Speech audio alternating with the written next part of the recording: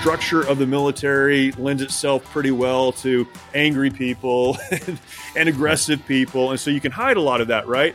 And then you have a rank structure. You have a very clear purpose. You're wearing a uniform that says who you are. So even though you've dealt with a lot of that trauma, you can function at a very high level. When you separate out of that, there's a complete loss. There's a loss of identity. Mm-hmm. There's a loss of, purpose and focus and direction. And then you start to behave badly. So often what we deal with helping veterans is not the trauma that they've been through. We can help deconstruct that or point to it or whatever. But what we're dealing with are the bad decisions that have been made on the other side of that trauma mm-hmm. to cope with the loss of identity. Who am I? What am I? Welcome to the Empowered Manhood Podcast, where men rediscover courageous masculinity. Pull up a chair as we gain strength from the stories of God working in the lives of ordinary men today. These men have discovered that in a world of superficiality and isolation, we need authentic brotherhood to gain strength for the battles we face every day. Brought to you by the ministry of CLC, which challenges men to an uncommon pursuit of Christ. Welcome to Empowered Manhood. Hey guys, welcome back. My name is Mike Hatch, and I am your host, and I will be joined, as usual, by my co-host, best-selling author, Chris Bollinger. So today we are speaking with Jeremy Stalnecker, who is the CEO of the Mighty Oaks Foundation, a nonprofit organization that is dedicated to helping America's military warriors and their families who are suffering from the unseen wounds of combat, such as PTSD. As a U.S. Marine Corps veteran, Jeremy definitely understands the challenges that veterans face today as they make the transition out of military service and into civilian life. You'll hear more about Jeremy's military service during his fence post story, but then also in the second half of this interview, you're going to hear a harrowing story, a harrowing experience that Jeremy went through that became the premise of a book that he wrote entitled March or Die: Moving Forward When Your World Seems Out of Control. Definitely a topic that many men can identify. I especially did as we interacted and interviewed him. Jeremy has also been a pastor in multiple roles, both an associate as well as a senior pastor, before taking on his current role as the CEO of Mighty Oaks. Really quick, before we jump into the interview, a couple reminders. First of all, just remember, we are a listener-supported podcast, and so we really, really appreciate your support of CLC as we work to disciple men all over the world. If you'd like to partner with us financially, thank you, first of all.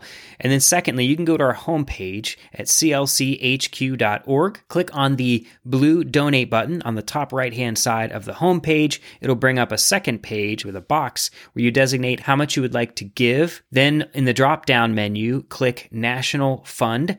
And then in the comments, make sure you put in there Empowered Manhood. That way we know that you have found CLC through our podcast. And then lastly, I have published my first ever book entitled Manhood, Empowered by the Light of the Gospel. And man, I cannot wait to get it into your hands. You can go to Amazon.com right now to pre-order that. It's really the story behind my own recovery from pornography and the challenges that I faced in the early days of my marriage. But then also it draws on over 20 years of experience that I've had discipling men and the truths that I have gleaned along the way that define what I call empowered manhood. All right, guys, let's go ahead and dive in now to our interview, the first half of our interview with Jeremy Stalnecker. Jeremy Stalnecker, welcome to the Empowered Manhood Podcast. Well, thank you. It's great to be with you guys. Dude, been looking forward to this for a long time, man, for a long time. Love your heart behind your ministry, Mighty Oaks, and the author of 3 amazing books. Looking forward to just mentioning some of them, but really having a conversation specifically about your book entitled March or Die, and just kind of gleaning from that some lessons for the guys who listen to our podcast. And so I think it's going to be a really impactful time together. So thank you for you investing your time with us. Yeah. So before we jump into the kind of the nuts and bolts of the interview, we want to first start with just getting a background about who you are. And in CLC, what we do is we talk about a fence post story, where if you imagine a fence along a property, each of those vertical posts that are kind of stuck in the ground, or those symbolize the most significant moments or people in our lives that make us who we are today. So we'd love to start with just hearing about a few of your fence posts, get to know you a little bit better. Yeah, I appreciate it. That the fence post analogy is great too. I definitely have some moments that I can look back to, 3 or 4 moments in my life that, I don't know, made me who I am. People say that, right? Like that made me who I am. It certainly contributed to who I am. Probably the most significant person in my life would be my father. My dad and my mom, been married for a long time and in ministry for most of that time. So growing up, I was raised in a pastor's home. My mom and dad moved from the East Coast to California to start a church. That's how we ended up in California, in a small, very rural community here in Southern California. And that was the home that I was raised in. And I joke, and it is a joke, like half joking, that the one thing you learn growing up in a pastor's home is that you don't want to be a pastor. That's the joke I always tell. And it is a joke. I wasn't running from God, but certainly as much as I respected my dad and my mom and the work that they did, starting a church is crazy, and anyone that's done it knows that's the case. And this was the 80s, so the bivocational pastor, that was the model. There was no support, so my mom drove over an hour to go to a job so she could support our family. My dad worked nights. Then he'd come home. He homeschooled me and my sisters and pastored a church. I mean, that was our life. And so as much as I respect that, and I look back on that now and think, man, I learned so much from that experience. Part of that was knowing that was not my calling, and really felt, for a lot of reasons, felt like God was leading me into the military. And I did feel like it was a calling. At 14, this might be one of those big fence posts, right? At 14, I remember talking to my dad and saying, "Hey, Dad, would it be okay if I didn't go into the ministry?" And he said what you're supposed to say. He said, "Son, do whatever God wants you to do. That's the right thing. Do whatever God wants you to do." That's what pastor dads are supposed to say. And I said, "I'm glad to hear you say that, because I believe God wants me to enlist in the Marine Corps." And he said, "No, there's no way God wants you to do that. That's not possibly what God wants you to do." That was his initial response. But we talked, and, my dad, not a military guy, but certainly loves our country, and really did want me to do what I believe God wanted me to do. So he put some things in front of me, college being one of those things, and a couple of other things I had to do, but said he would support me, of course, and my family did. So I went to college. I went through a commissioning program. I was commissioned as a second lieutenant in the Marine Corps, and out of college. So I pastored for a long time. I don't have a Bible degree. I've just learned a lot of things along the way, and part of that was going to college. I got a criminal justice degree. Was commissioned as a second lieutenant. Became an infantry officer in the United States Marine Corps. And did a lot of different things, but probably the big fence post, if there's a big one in my life, was my final deployment in the Marine Corps to Iraq. We went to Kuwait in 2003. Everyone listening, I'm sure, is familiar with the history of that. 9/11 happened. We went to Afghanistan. The United States went to Afghanistan. The question of weapons of mass destruction in Iraq, and all of that was happening at the same time. We deployed as a battalion, 1st Battalion, 5th Marines, as part of the 1st Marine Division to Kuwait in January of 2003. Sat on the border of Kuwait and Iraq for a long time. And eventually, March 19th, the night of March 19th into March 20th, went into southern Iraq. We were the Marine Infantry Battalion that breached the berm between Iraq and Kuwait, moved into the southern part of the country, secured the first objective of the war. I always mention the first KIA of the war. Shane Childers was one of our lieutenants, and he was killed in the first day of the war there. And man, just a crazy, crazy time, as you can imagine. I was 25 years old, and in a lot of ways, kind of living the dream, to coin a phrase. That was what I had pointed my entire life toward. I had already made the decision to get out of the Marine Corps because of some other life things that were happening. and I was going to go to work at a church of all things. And so, kind of how God brings things back around. But that decision was already made. And then we went into Iraq. This was the last deployment. When I came home, I knew I'd be getting out. But crazy time. From southern Iraq, we made our way to Baghdad. The Battle of Baghdad on April 10th was also our infantry battalion. Just a crazy experience. And then we retrograded home, and I left the Marine Corps and went to work at the church that we had been attending. God used that church in our family and in my life personally and in my wife's, our lives together.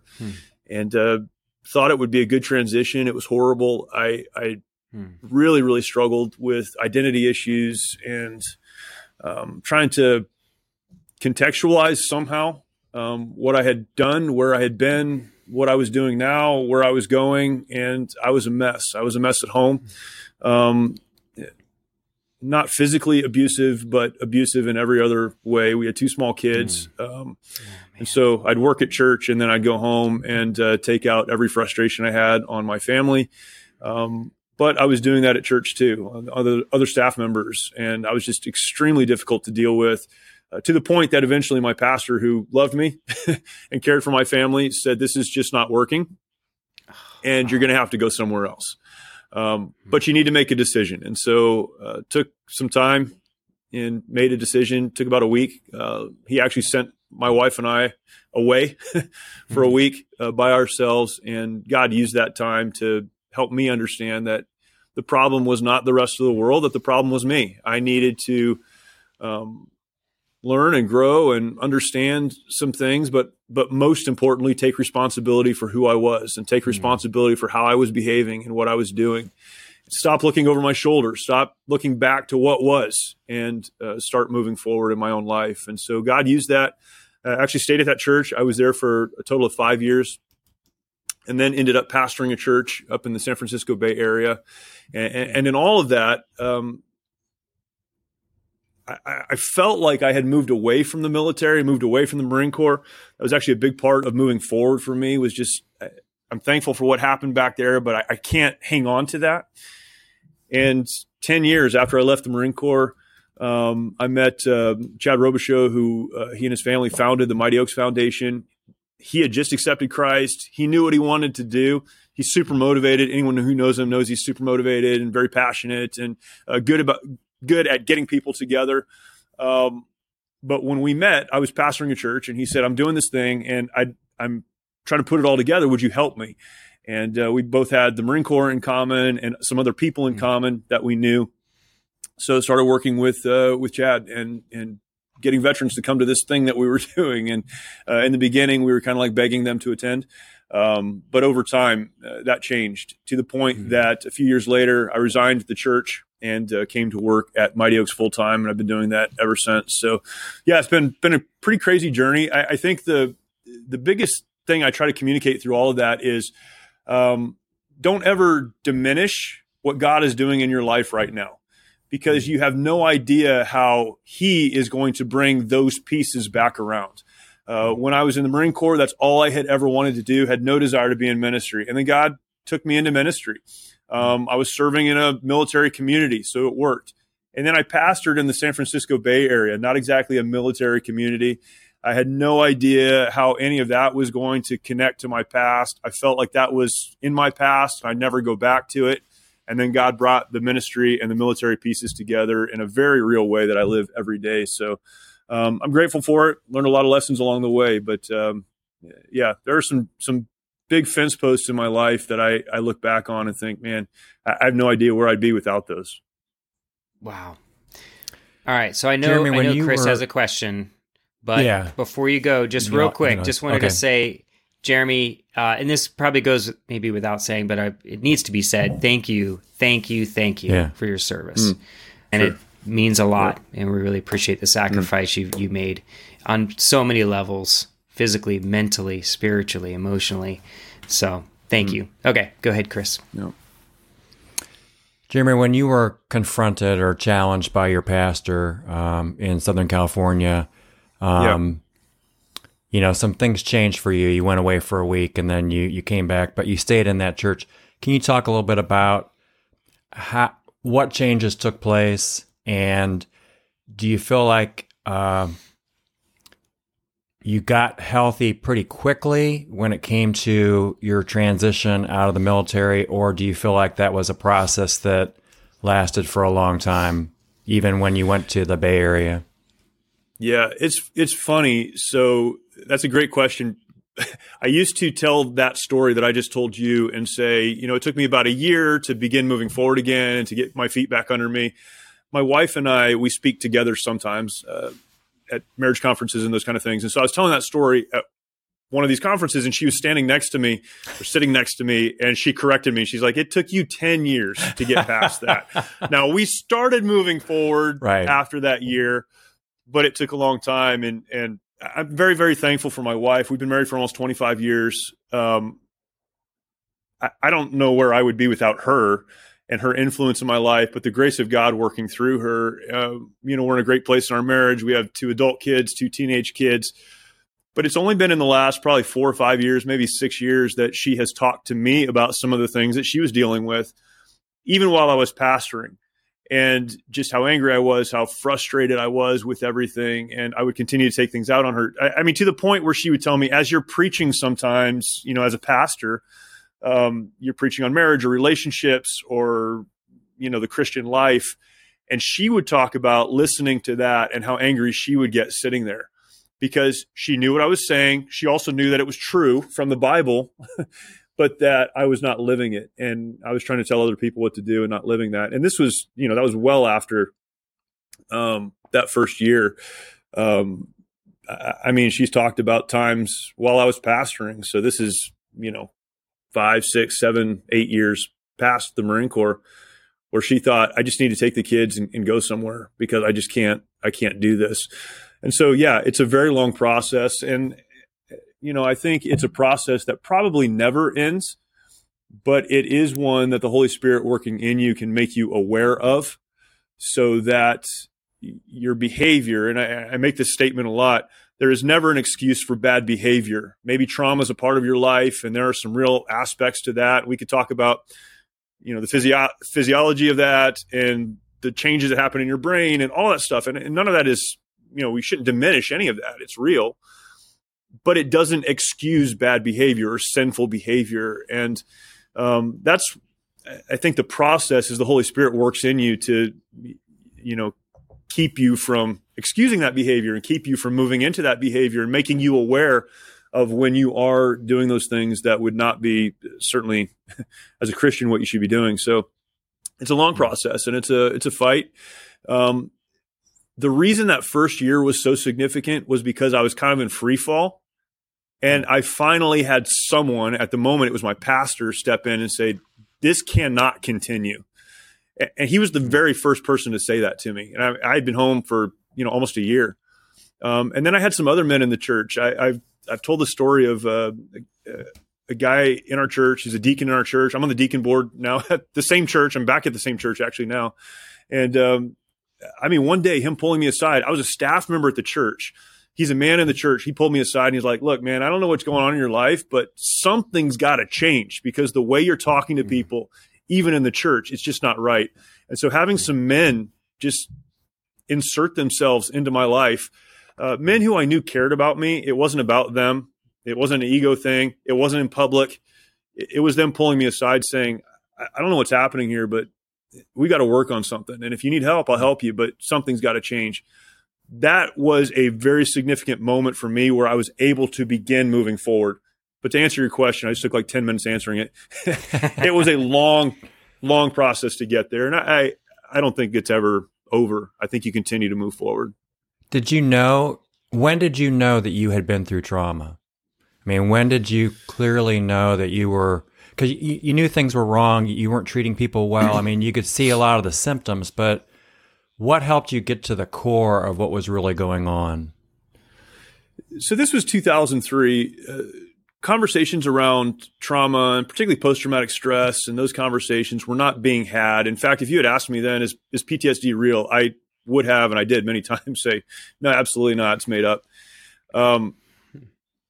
So it was a long time, and I'm still trying to figure out some of that, right? Like some of those traumatic moments and how they impact me and how they have impacted me. And, but what I knew I was struggling with at that moment was my identity. And so often people who have endured trauma, that's, the trauma may have caused the problem, but what they're struggling with is their identity. Who am I? Am I that traumatic event? Am I that situation? Or where have I come from? A lot of folks in the military, particularly combat veterans, they deal with this trauma in combat, but they're part of a tribe that has experienced similar trauma, have been through similar things. There's kind of a built-in ability to cope or process. The structure of the military lends itself pretty well to angry people and aggressive people. And so you can hide a lot of that, right? And then you have a rank structure. You have a very clear purpose. You're wearing a uniform that says who you are. So even though you've dealt with a lot of that trauma, you can function at a very high level. When you separate out of that, there's a complete loss. There's a loss of identity. There's a loss of, purpose and focus and direction. And then you start to behave badly. So often what we deal with helping veterans is not the trauma that they've been through. We can help deconstruct that or point to it or whatever.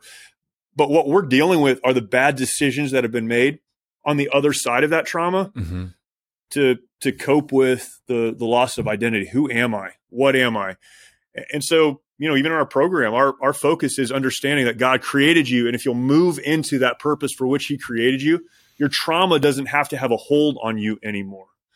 So to me personally, it was many, many years before I even started thinking of trauma as it related to me.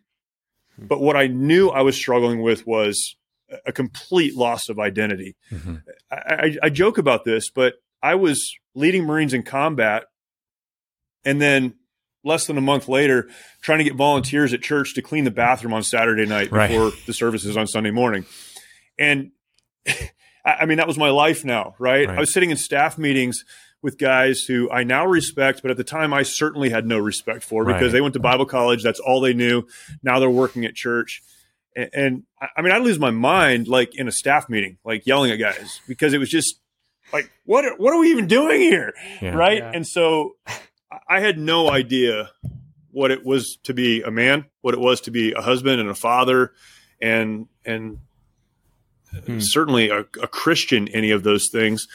Now, thankfully, I had the foundation of faith that I needed. I had the right people around me.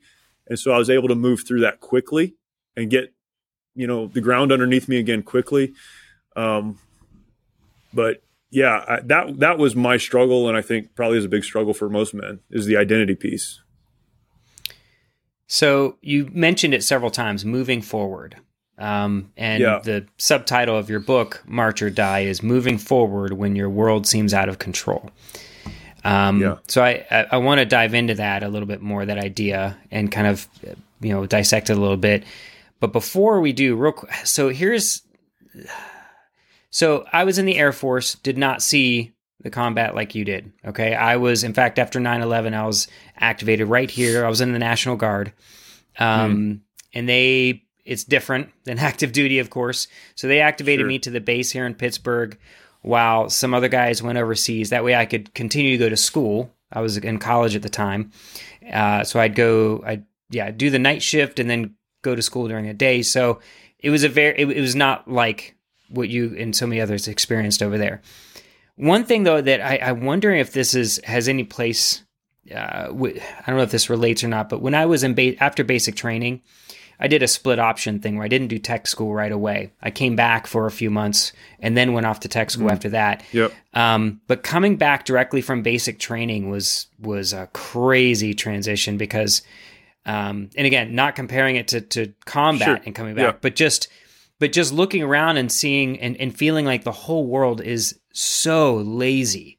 I remember thinking to myself, how do people I felt like on a totally different level, and like almost, I don't want to say I looked down on people, but I was like, why? Like people really are like, I noticed a huge gap there, I'm curious if there was something similar that plays out. Now, granted, couple maybe that kind of attitude, because you're dealing with life and death situations all the time when you're in Afghanistan, right? And so the stakes are super high. So maybe it lends itself to you being a jackass, you know what I mean, to people, making sure that they obey. I'm just curious, does that speak at all to what you experienced coming back? Was there any element of that? I'm just curious. Yeah, your perspective on everything changes. And so I think on several levels. One, dealing with the other staff guys, right? I talk about this and I joke about it, but why was I so angry with them? Because they just didn't care. Like they didn't take, they did care about what they were doing. But to me, here's a story. So I came back from Iraq. I got out of the Marine Corps. A lot of the Marines that I served with came back with me, and then 7 months later, they were in Fallujah. So the first battle of Fallujah in Iraq, really, really bad battle. Some of the Marines that I had served with, were killed, and I found out about it through some mutual friends and some guys that I knew that were serving there. And I remember sitting in my pastor's office. We're getting ready for staff meetings, so everybody's kind of sitting around. And that was heavy on me, right? I felt like maybe I had abandoned them. I should have been there. I knew these guys. I cared for them. I trained them. I took them to combat. I brought them home. So this is heavy on me. And so I shared that. I'm like, man, I just found out this happened, whatever. And there was this response of, wow, yeah, that's really rough. And then we got right back to the agenda of the meeting. I mean, there wasn't, two beats between what I said and what we were doing. And I, at the moment, I thought, like, you guys have no idea what real life is like. Well, what they had no idea was what combat was like, what the military, and they shouldn't have. That was unjust for me to think that they should understand that. But from my perspective, the biggest thing that was going on in the world was not whatever we were talking about in that meeting, but what was happening 9,000 miles away in Iraq. And so, I just think it changes your perspective on everything. And, you can work through that, and you have to work through that. But part of what we also need to understand is my experience is not the only experience there is. And one of the things that we talk about with men and women who are dealing with trauma is not reserved for the combat veteran. Trauma is a human condition. There are people who are in much, much more difficult situations than you are. And there needs to be a compassion and a grace for what other people have gone through. So a big part of the processing and learning in this is recognizing that my story is mine. I am responsible for what I have been through and what I've done and what I do. But there needs to be a compassion. And hopefully there is. If you've been hurt, you've carried some of that, a compassion for others who are also struggling in whatever the struggles of their life are. And so, I think having your perspective changed is it can be good or bad, but certainly it causes you to look at other people in your world very differently. Yep, that makes sense. So, okay, so I want to dive into March or Die a little bit because, sure. I mean, that's quite a title. You know what I mean? It definitely kind of smacks you in the face a little bit. Okay. You're offering me quite an ultimatum right here.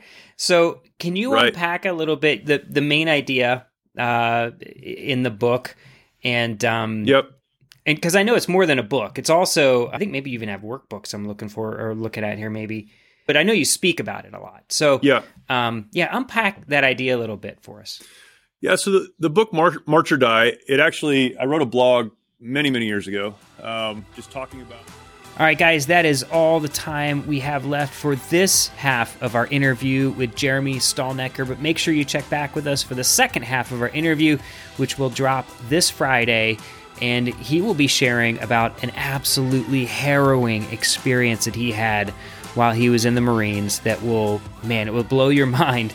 But it will definitely make you want to go get his book, March or Die. That is for sure. So come back for the second half of our interview this Friday. Until next time, keep living empowered.